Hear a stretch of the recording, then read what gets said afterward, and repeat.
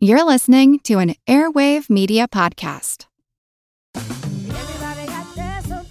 Spread the word. The JCPenney Friends and Family Sale is back. And this week, we're passing the savings on to you. Use your extra 30% off coupon to prep your home and style your family for Easter. That's extra savings on top of our great low prices. Plus, share your coupon with everyone you know and love. It's always better when we save together. JCPenney. Make everybody count. Offer valid 3/11 through 3/17. Exclusions apply. See store or jcp.com for details.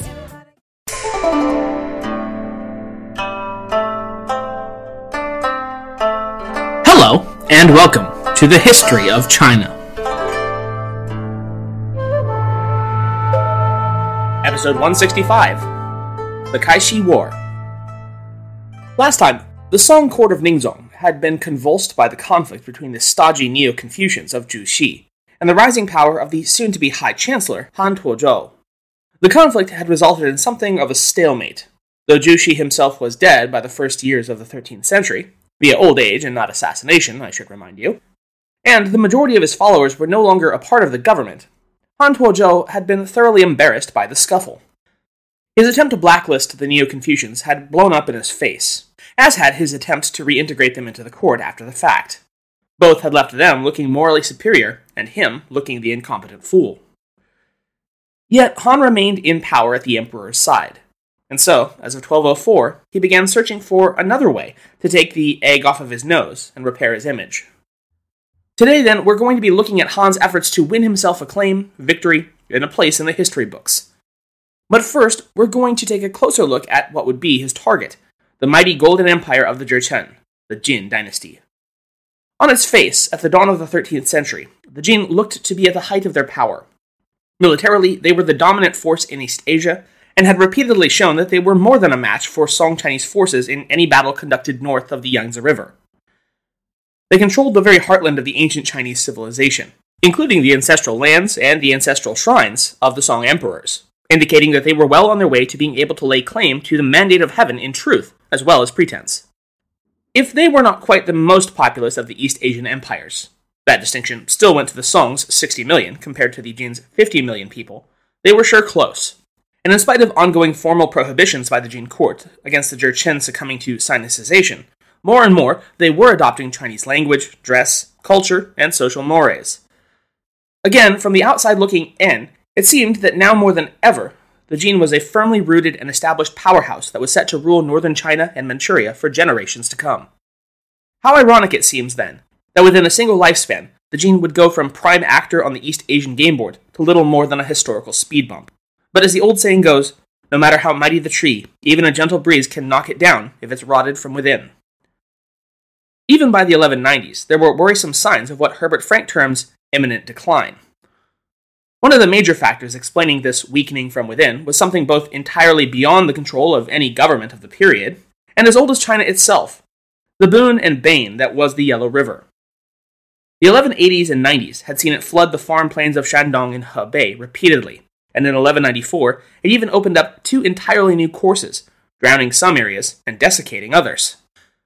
The regions worst affected were some of the most fertile and productive of the entire empire, and their loss, especially over several successive years, had plunged vast stretches of the Jin into all the consequences we might expect: famine, social upheaval, population displacement, and large upticks in crime and banditry. This, predictably, destabilized the government's tax base, resulting both in their inability to effectively provide relief to all the afflicted areas, as well as feeling forced to levy even heavier rates of taxation onto those unaffected areas, thus increasing their dissatisfaction with the central government. This dissatisfaction was certainly not helped by the diverse makeup of the Jin Empire. As a conquest dynasty, the Jurchen lorded over an ethnically diverse population, primarily Han Chinese, but also ethnic Koreans, Khitan, Mongols, and numerous other nomadic and semi-nomadic clans and tribes that either lived directly under the rule of the Golden Emperor, or as many, especially the northwestern populations referred to him, the Altan Khan, or paid him homage and tribute. The Khitan especially, as the descendants of the prior Liao dynasty that the Jurchen had wiped out and replaced a century prior, were of particularly tenuous loyalty to their Jurchen paymasters. This, combined with the Jurchen's adoption of the old Chinese border policy of staffing its frontier armies with foreign troops, the old use the barbarians to deal with the barbarians line, it meant that ultimately, the guys with the weapons weren't ever particularly on great terms with those they were supposed to defend. As we'll see in relatively short order, that will all come around to bite the Jin in the butt in rather spectacular fashion. Speaking of which, all of these internal rumblings and grumblings was further exacerbated by a rising series of increasingly bold barbarian border raids along the northern and western frontiers. By 1192, the Jin High Command had begun to awaken to the increased danger posed by these bolder and more daring Transgobi forces striking into their territories with greater and greater regularity. Such was the measure of the problem that in the decade to follow, its emperor, Changzong, would order large-scale border fortifications constructed and manned against these Ongirad, Tatar, Saljud, and other bands. Not content to rest on the defensive behind their border walls, the Jin likewise actively pursued a series of punitive campaigns into the steppe people's territories, inciting smaller bands against larger ones, including against their longtime ally, the Tatars. None of this, however, happened for free. Frank writes that these measures, quote, severely taxed the resources of the Jin, just at a time when the Yellow River floods had hit their agricultural surplus areas in northern China. The government resorted to confiscating Chinese-owned lands, chiefly those of tax evaders, and gave them to reliable Jurchens, end quote. This, of course, only served to further inflame the ethnic tensions between the Han populace and their Jurchen overlords. All in all, the Jin had their hands very full indeed. Between floods, famine, pestilence, plagues of locusts, barbarians, rebellions, banditry, and ethnic strife, the last thing they needed or wanted was yet another chainsaw to juggle in the form of a flaring up of old conflicts to the south. Their very clear policy at this point was to do everything in their power to maintain the live and let live ideology with the Song Empire, and to adhere scrupulously to the terms of their treaty with the southern regime. The southern Song was very much aware of the majority of its northern neighbors' difficulties. Twice per year, the two nations exchanged embassies, and in the course of that journey to and back, the Song envoys had many opportunities to assess for themselves the scope and scale of the environmental damage being wrought on the Jurchen-held Northlands.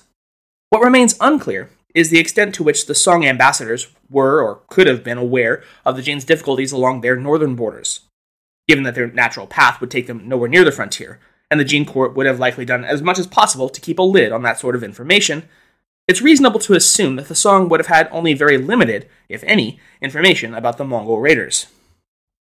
Even so, there was an evident drawing back from the southern frontiers by the Jin armies, and a thinning of their ranks as many of their numbers were shifted north, that the Song were sure to have taken note of. It appears that as early as 1201, the Song had begun thinking about such a course of action. This is hardly surprising. Reconquest had been on the minds of many emperors and ministers for about a century at this point. Yet it's rather strange that it would be under Emperor Ningzong that the gears of war would finally start turning in earnest. Markedly unlike many of his predecessors, such as his grandfather Xiaozong, Ningzong was much more like his father, Guangzong, in that he didn't seem to particularly care much about the north or his regime's claims on it. That chalice would therefore be taken up by none other than Han Tuozhou, who now sought to bolster his image, further his career path, and began making that deeply embarrassing anti-Confucian fiasco but a minor speed bump rather than the defining incident of his career. That year, a minor official wrote and delivered an official recommendation that Chancellor Han be made the Pingjiang Junguo Shi, or the Minister of National Security. This was highly irregular in two ways. First, that title was only ever conferred in times of war, and in the whole of the Song only 4 times, all of which were in the northern period. Second, the idea that some no-name, low-level bureaucrat would have even dared to be so bold as to advance such a high-level recommendation, especially while the empire was at peace. In typical imperial bureaucratic form, Han declined the honor, which he almost certainly was himself behind, but the indication was as clear as it could be. By 1202, Tuozhou was ready for war, and to lead the Song force in that venture against the Jin. By this logic, even Tuozhou's doomed initiative to try to make amends with the Neo-Confucian Daoshui thinkers of the court makes considerably more sense. The Confucianists were, after all, some of the most strongly revanchist members of the government when it came to reclaiming the Song's lost northern territories. Thus, by adopting an even more overtly militaristic policy than his opponents, Han figured on one of two outcomes, either of which would have been acceptable. Either the Neo-Confucians would become friendlier to Han and his government, or failing that, he'd at least steal a significant portion of their thunder. More than just a shrewd political maneuver, however, Davis writes that Han Tuozhou's war drum beat also, quote, made good sense from a military standpoint. As early as 1200, the Jin court, worried about the growing Mongol menace, had begun to reinforce military installations along the northern border. For the first time since its seizure of power in 1115, Jin's strategic concerns had shifted from south to north, end quote. That, combined with the Jin's evident internal troubles on full display to the Song emissaries, many of whom would, probably not coincidentally, become military commanders in the war to come, must have made Jin seem like a tempting target indeed. In spite of this drive toward war, the Song military apparatus moved only ponderously, giving the Jin ample time to notice and enact countermeasures to the evident force buildup along their southern border. In 1203, for instance, the Jin began reinforcing its southern border once again, after being informed of military drills being conducted by Song troops along the border, and of abnormally high numbers of war horses being purchased by the Southern Empire. Even so, the Jin were loath to actually believe that the Song might be contemplating war against them. That same year, when a Jin envoy returned from Song and reported his sighting of troop buildups, he was flogged for quote-unquote inflammatory comments. 2 years later, when a Song spy was captured and questioned, he revealed his knowledge of the Chinese troop movements, news that staggered the disbelieving Jurchen court. For his own part, the new Jin emperor, now Zhang Zong, did all he could to act with caution, taking every possible step to avert direct conflict. As I mentioned, he knew that between the ongoing floods and natural disasters, and the border problems along his northern frontier, the realm was in no position to undertake a war against Song. Thus, he took steps only to strengthen his border defenses and attempt to dissuade through diplomacy any potential attack by the Chinese. By 1203, though, the Song had clearly laid the foundation for a full offensive push against the north. One of the steps taken at home was to further rehabilitate the image and reputation of the late great anti-Jurchen general of the Song, Yue Fei, upon whom additional posthumous honors and titles were heaped. Moving from the preparatory to actual combat stage would prove almost ludicrously ponderous, though, taking a further 2 years before the Song troops were in position and ready to begin their invasion of Jin in the summer of 1206. Even at this point, the disunity within the Song court on the question of war was on full display. When Chancellor Han ordered his deputy minister of war, someone who had been vocally on his side about reconquest until that point, to draft a formal declaration of war, the deputy refused on the grounds that it was too risky, thereafter accepting his punishment of demotion and banishment to a remote provincial post.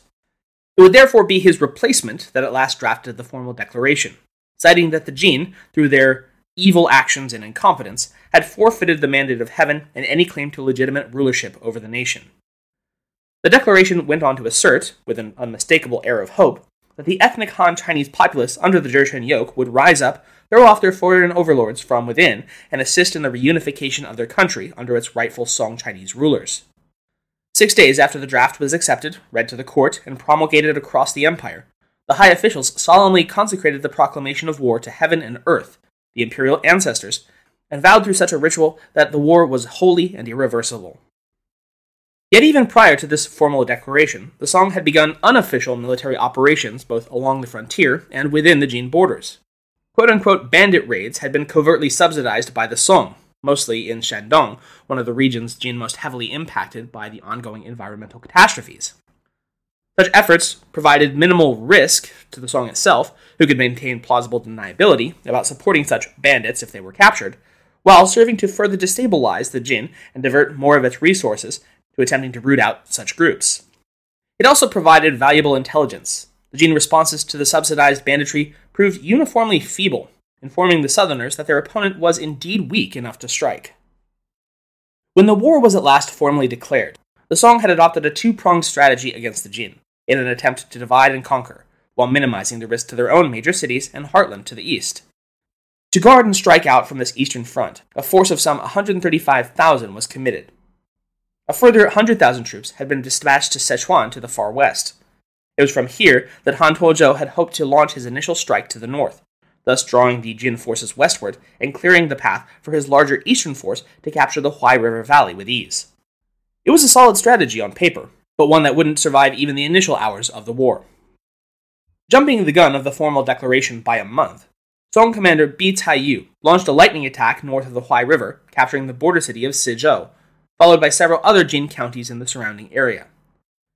In spite of writing back announcing his glorious initial victory over the weakened Jin, in fact, it was almost nothing of the sort. Frank writes, quote, "This cannot be regarded as a great victory. The town was, as we know from a Song observer who had visited the place, hardly defended at all, and its walls consisted only of a low mud rampart." End quote. Modest though this initial victory was, it would prove to be one of the very few instances of victory that the Song would be able to point to whatsoever in the course of this ill-fated war. Even contemporary Song accounts of these initial stages of the conflict are forced to admit that the campaign was from the outset, and in spite of the ponderously slow nature by which it had taken shape, poorly led and badly organized. Further campaigns against Suzhou, Shuzhou, and Caizhou across the central border region all resulted in resounding defeats for the Song armies. In all, the first offensive push by the Song, lasting a total of 3 months before the Jin could mount an effective counter-response, would be its last and only offensive of the war, and resulted in only the most minimal of gains. In late fall, the Jin response would come in force and put lie to the Song idea that it had been facing a weakened opponent ready to topple over at the first push. An initial strike of some 70,000 Jin troops surrounded and laid siege to the town of Chuzhou in Anhui for 3 months. Outnumbering the Song defenders by a purported 10-1, the Jin were only prevented from capturing the settlement when the commander, Bi Caiyu, snuck into the enemy camp under cover of darkness and set fire to their supply cache, forcing the besiegers to pull back. Yet this was just a minor setback to the Jin response, which, unlike the Song's two-pronged battle plan, was an assault with no fewer than 9 near-simultaneous targets, quote, that repeatedly involved hundreds of thousands of troops and affected most of the 1,200-mile border separating the two empires, end quote. By itself, this rapid and total turning of the tide against the Song, along its eastern border with the Jin, might have proved enough to convince them to seek peace, or perhaps not. The final nail in the coffin of their offensive, however, would come not in the east, but in the west, and not through enemy action, but through the betrayal of the Song commander of Sichuan, General Wu Shi. The initial jumping of the gun to the east by Commander Bi might have proved to be an effective lure, had General Wu launched his own campaign from Sichuan and helped surround the pinned-down Jin forces. This could have proven especially true had the Han majority of the populace living under Jin rule done as the Song expected they would and risen against their Jurchen overlords. Instead, to the Song's shock and horror, not only did the Chinese populace not reject en masse the northern domination, but the Song war ministers would find their own forces defecting and turning against them at the most desperate hour. Wu Shi was of a long line of prominent military leaders, and the third generation of his family to hold military command over Sichuan. Those of you who have remembered to take notes about the ins and outs of Chinese dynastic military commands will of course already recall just how unusual that was in any dynasty. But in case you left them at home, markedly unlike medieval Europe or, say, Japan, Chinese official posts, and especially military posts, were granted at the pleasure of the emperor, and very rarely carried over from one generation to another.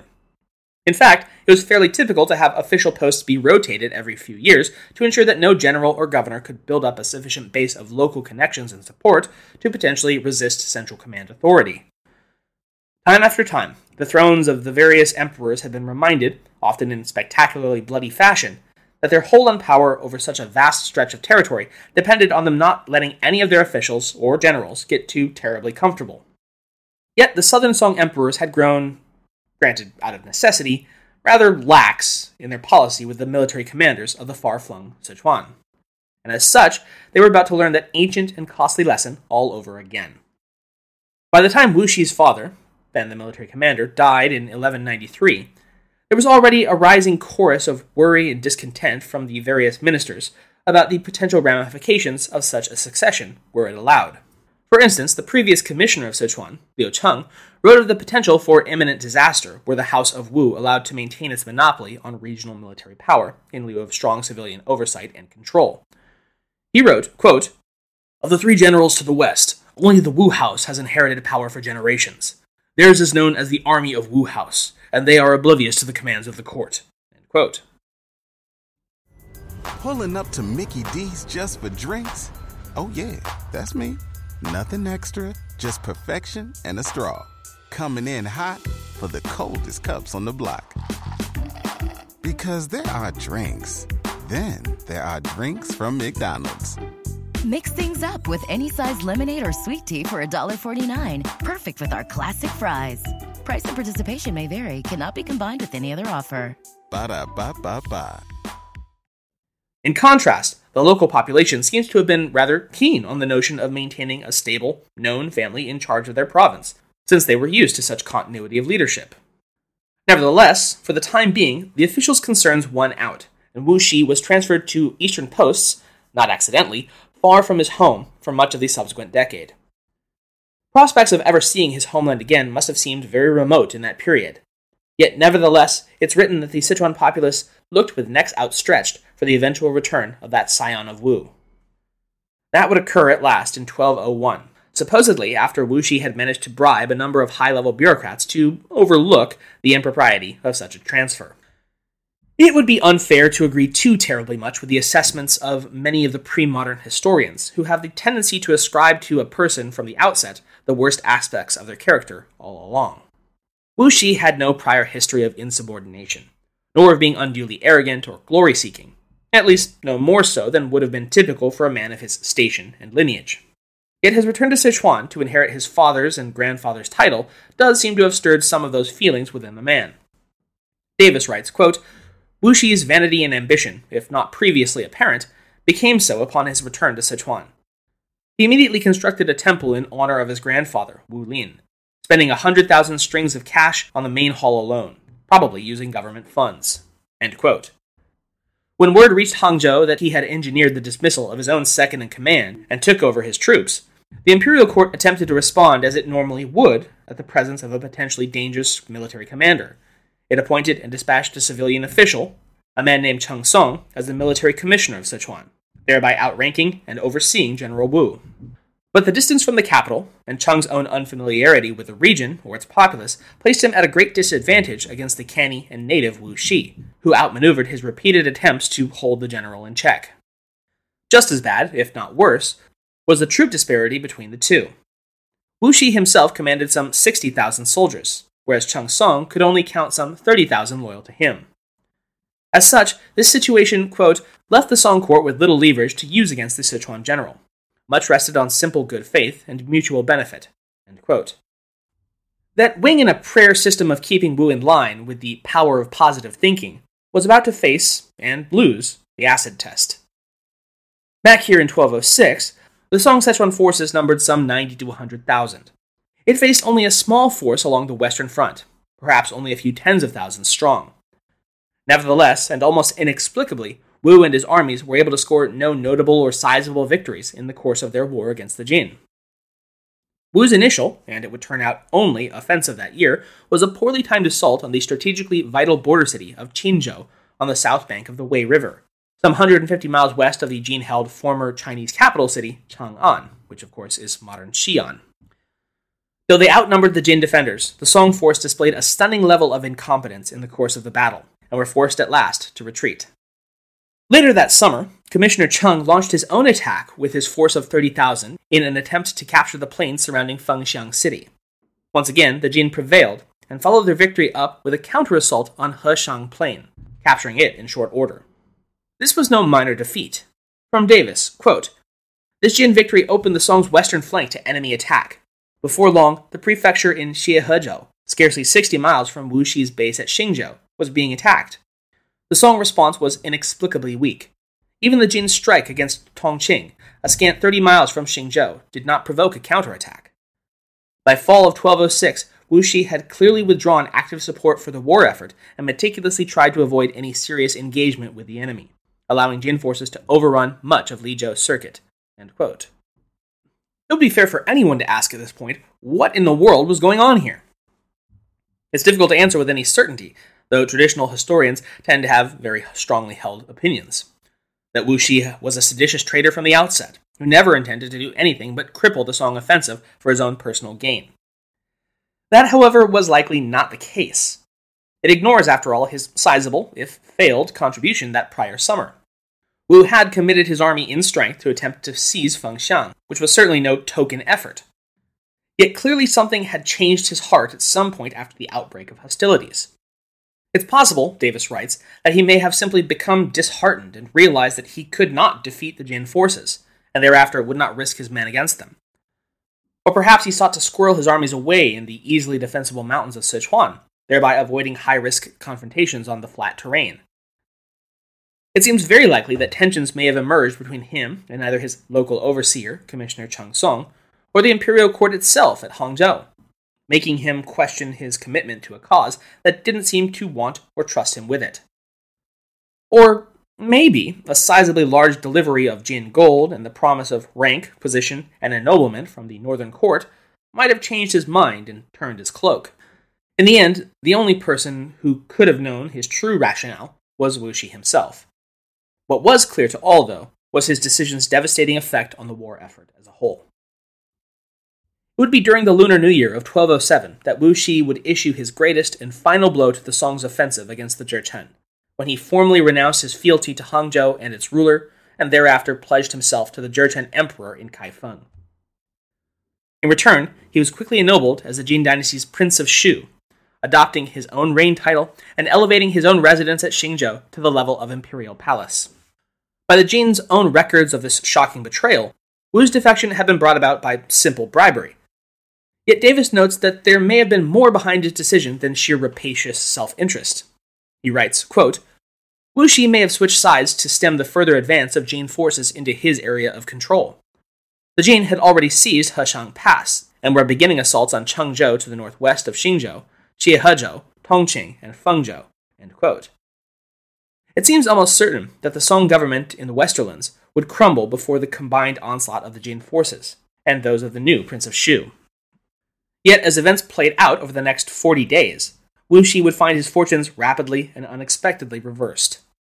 Wu's forcible 7-year absence from Sichuan had given enough space to other players that he felt compelled to co-opt or otherwise neutralize those others who might challenge his supremacy over the region. Chief among these were An Ping, the former disciple of Wuxi's father and current intendant of Da'an Commandery, and his now former boss, the Song Commissioner Cheng Song. Yet even as he offered Cheng a post in his new regime, and Cheng accepted, Wu seemed to realize that he did not command the loyalty of the commissioner, and that Cheng had only accepted because he was trapped in Sichuan and couldn't escape back to Song-controlled territory. Thus, Wu put into motion a plan to assassinate Cheng. It would not, however, go according to the plan. Again from Davis, quote, Before the order to kill Cheng Song had been given, a conspiracy against Wuxi had been hatched by 2 men, a minor inspector of military supplies from Xingzhou, and a commander there. It seems that both were motivated by loyalty to the Song court, but Wuxi's stinginess in sharing the spoils may have also alienated them. End quote. Regardless, the 2 of them were able to covertly set up an extensive network of support for their plan to off Wuxi himself. This network included Wu's own intended assassin of Cheng Song, the Da'an intendant An Ping, and apparently even a sufficient number of the 1,000 palace guards on station at Wuxi's residence to neutralize them entirely. With a contingent of 70 men, they infiltrated the palace of the Prince of Song, found him in his bedchamber, and decapitated him. Then, as a further insult, they cut his body in half at the waist. Only 41 days after its formation, the Principality of Shu had ceased to exist. Quote, Upon learning of Wuxi's death, the people of Xingzhou are said to have rejoiced to the point of shaking heaven and earth. The head of Wuxi was hung in the marketplace as a grim reminder of the risks of duplicity. His wife, close relatives, and supporters were all put to the sword. End quote. This surely must have come as a relief to the Song court back in Hangzhou. But it had been yet another reminder in little more than a month that it had virtually no say over what happened in Sichuan. The court certainly hadn't planned or authorized the assassination of Wuxi, nor could it have. Any person appointed to high office over the region would essentially have to be trusted completely to not just start ignoring the throne again and do their own thing like Wuxi had. Though the region had nominally returned to them, the Song would thereafter take great care not to overplay their hand or incite further acts of defiance by trying to be too overweening. For the Jin, on the other hand, the assassination of Wu and the reflipping of Sichuan back to nominal Song control was a devastating shock. They had been poised to launch a combined westward strike, but now suddenly they had to protect their flank once again. Their reaction, therefore, was to pull out of the south and retreat northward with unusual rapidity. This emboldened the Song military commanders in the west to the point that they were able to launch several offensive strikes against the retreating foe and regain virtually all of the western territories that the Jin had captured to this point. They were heady times, but they were not to last. For within months, the tenuous coalition of Westerners, that had come together to bring the traitorous Wu Shi down had fractured, and rather than presenting a united front against the Jin, began to fight among themselves, quickly resulting in the murders of several other prominent Song commanders. Even so, such was the timidity with which the imperial court felt it must deal with the region, that those responsible for the murders, obviously usually subject to the death penalty for such crimes, were instead merely transferred out of Sichuan and back to the east. It was feared that any more severe punishment might simply stir up further trouble in the region. Ultimately, the court would appoint An Ping as the Grand Military Commissioner-in-Chief, an act surely hoped to finally unite the region and renew its military drive against the Jin. Yet though An Ping never overtly betrayed the Song emperor or his ministers, nor did he listen too terribly closely to any of them either. Instead, he operated semi-independently in a manner described as, quote, acting out of arrogance and self-interest, end quote. Many died by the hands of his agents during the sweeping purges, and instead of uniting and strengthening the region, his tenure only served to exacerbate the already endemic atmosphere of suspicion, treachery, intimidation, and alienation that left the region divided from within and vulnerable from outside. With both sides depleted, exhausted, and disenchanted with the war that had swiftly devolved into stalemate, by late 1207, the major clashes had given way to negotiations about how to restore the peace between Song and Jin. In fact, sporadic negotiations had been going on between the two states since as early as late 1206, mere months into the war that both felt by that point the Song was already well on its way to losing. Unsurprisingly then, the terms proposed by the Jin were excessively harsh. Further reduction in Song status relative to the Jin, an upping of the annual tribute payments, and surrender of the man deemed responsible for touching off hostilities in the first place, none other than the Chancellor Han Tuozhou. On this last point especially, the Jin were insistent, as was the Song, in refusing to hand over a high government official to a hostile power for punishment. The negotiations broke off without having reached an accord. The war continued. The following spring, negotiations resumed, and the Jin tightened the screws down even further against the Song, who they now viewed as desperate, increasing their demanded tribute further, proposing unacceptably large territorial concessions, and now not just Han Tuozhou as a prisoner, but insisting that the Song deliver his head to them. Once again, the Song rejected these demands flatly, and called a halt to the proceedings. Yet in the court, Han Tuozhou was doing himself no favors, imperiously firing military officials who failed to achieve the great victories he'd envisioned, and then replacing them, seemingly on a whim, with inexperienced and incompetent officials from distant provincial posts. His fellow ministers saw him as increasingly erratic and impulsive, a view that cost him any real friends or allies that he might have still had at the court. More and more, Chancellor Han looked like a liability rather than a leader, and maybe his head wouldn't be such a loss to the realm if it purchased peace. The final straw would come when Han, clearly just swinging around wildly at this point, began threatening a further escalation of the war effort rather than seeking a negotiated peace in late 1207. This was beyond the pale for even those who had most ardently supported the war cause, if not Han Tuozhou himself, up to this point. No one in their right mind could possibly think that further fighting was anything other than a ludicrous waste of life and treasure, almost certainly for nothing, or if the Jin regained the upper hand, then possibly for less than nothing. In doubling down on his harebrained war scheme, Tuozhou therefore had sealed his own fate. Direct action against the Chancellor would come in the early morning light of the 24th of November, 1207. Han, you'll remember, was nothing if not a carouser, drinker, and all-around party boy, and he certainly hadn't let a devastating and losing war get in the way of his nocturnal merriment. He'd had a typically long and eventful night, and its effects on his body and mind showed. He was, in a word, hungover.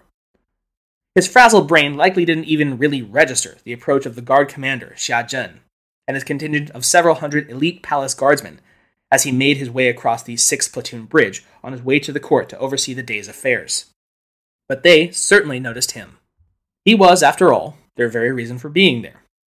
And before Han could determine what exactly was happening, they had surrounded him. Commander Xia stepped brusquely forward and read out an imperial rescript, ordering Tuozhou's immediate dismissal from office.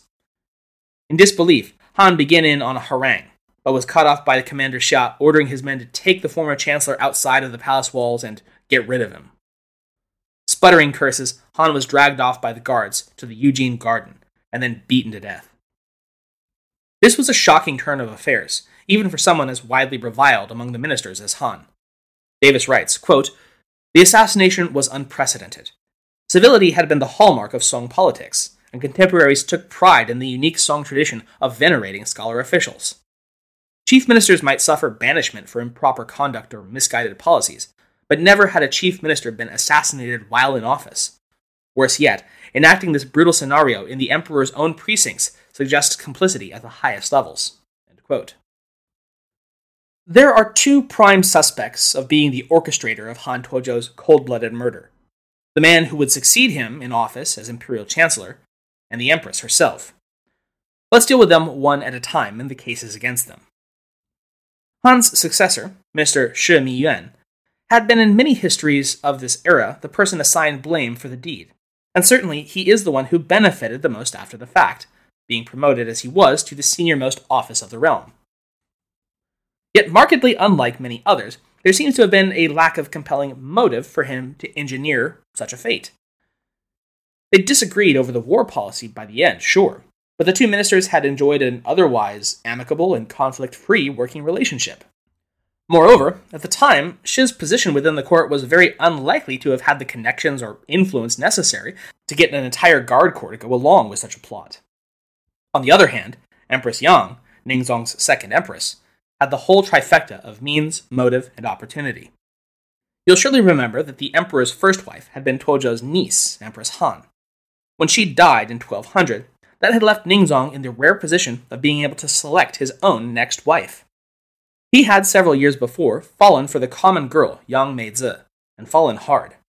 She was intelligent, beautiful, and talented. Who wouldn't fall in love? And she had thus been elevated to the status of imperial concubine shortly before Empress Han's untimely death. Following his niece's demise, Tuozhou seems to have realized that Ningzong's amorous disposition toward Lady Yang was likely to lead him to declaring her his new empress. And such a whip-smart and self-confident woman as Yang was just the sort of wife Tuozhou did not want having the emperor's ear, and potentially advising him against Tuozhou's more extreme plans. As such, he attempted to intercede, recommending that the emperor instead promote a duller and more pliant concubine to the top spot. But Ningzong had persisted.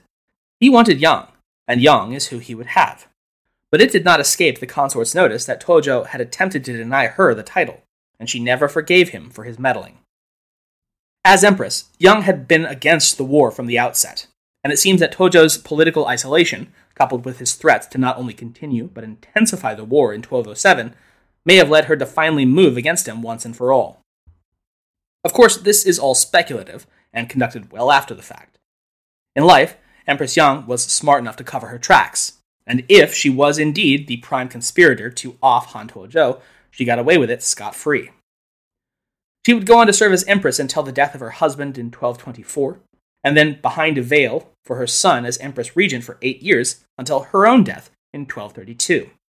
Davis writes of her, quote, Empress Yang would continue to prove herself the most politically astute empress of the Southern Song, more daring than most men around her. She would also be remembered as a great patron of the arts and an accomplished calligrapher. Active involvement by the empress in affairs of state ordinarily evoked censure, but in this case it did not, perhaps because she camouflaged her actions with consummate skill and allowed praise and blame to fall on the men who did her bidding. End quote. Billy Xiaohong Li and Sue Wiles tell a slightly different version in their biographical dictionary of Chinese women, saying that though Emperor Ningzong did find out about his wife's actions against Han Tuozhou, she convinced him to keep quiet about it. Otherwise, she threatened that she would commit suicide. In any event, and regardless of the emperor's personal level of involvement, or lack thereof, in the plot against Han Tuozhou's life, he responded atypically when presented with the completed deed. Not with punishments, but rather a generous round of promotions for all. With the new political leadership of the government, the stalled-out peace talks with the Jin were at last revived.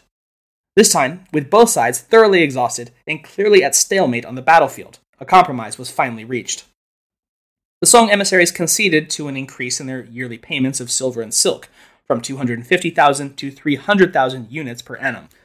Likewise, they agreed to disinter the corpses of Han Tuozhou and one of his likewise executed lackeys, Su Shidan, and deliver their severed heads to the Jin. In return, the Jin dropped their territorial demands, as well as the adjustment of the Song's diplomatic status. It was, as much as it could ever have been, an agreeable end for both sides.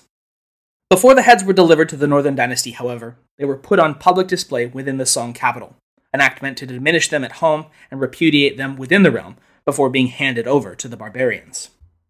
The Minister of Personnel, Luo Ye, succinctly put the position of the majority of the court over the issue when he stated, quote, "The peace negotiations represent an important matter which awaits only this to be resolved. Why should the already putrefied heads of treacherous traitors merit our concern?" End quote. It was time for this conflict to be over, and if letting the Jurchen play football with Han Tuozhou's head got them over the finish line, then so be it. Thus it was that the third war between Song and Jin, the ill-conceived, ill-planned, and ill-executed Kaixi War, came to the same inconclusive end as the others. All of that for nothing at all. Next time, then, we'll be picking up with the latter half of Emperor Ningzong's reign over the southern Song.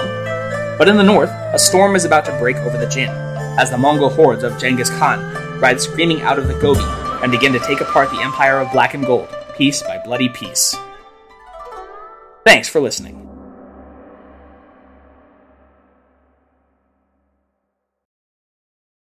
Pulling up to Mickey D's just for drinks? Oh yeah, that's me. Nothing extra, just perfection and a straw. Coming in hot for the coldest cups on the block. Because there are drinks. Then there are drinks from McDonald's. Mix things up with any size lemonade or sweet tea for $1.49. Perfect with our classic fries. Price and participation may vary. Cannot be combined with any other offer. Ba-da-ba-ba-ba.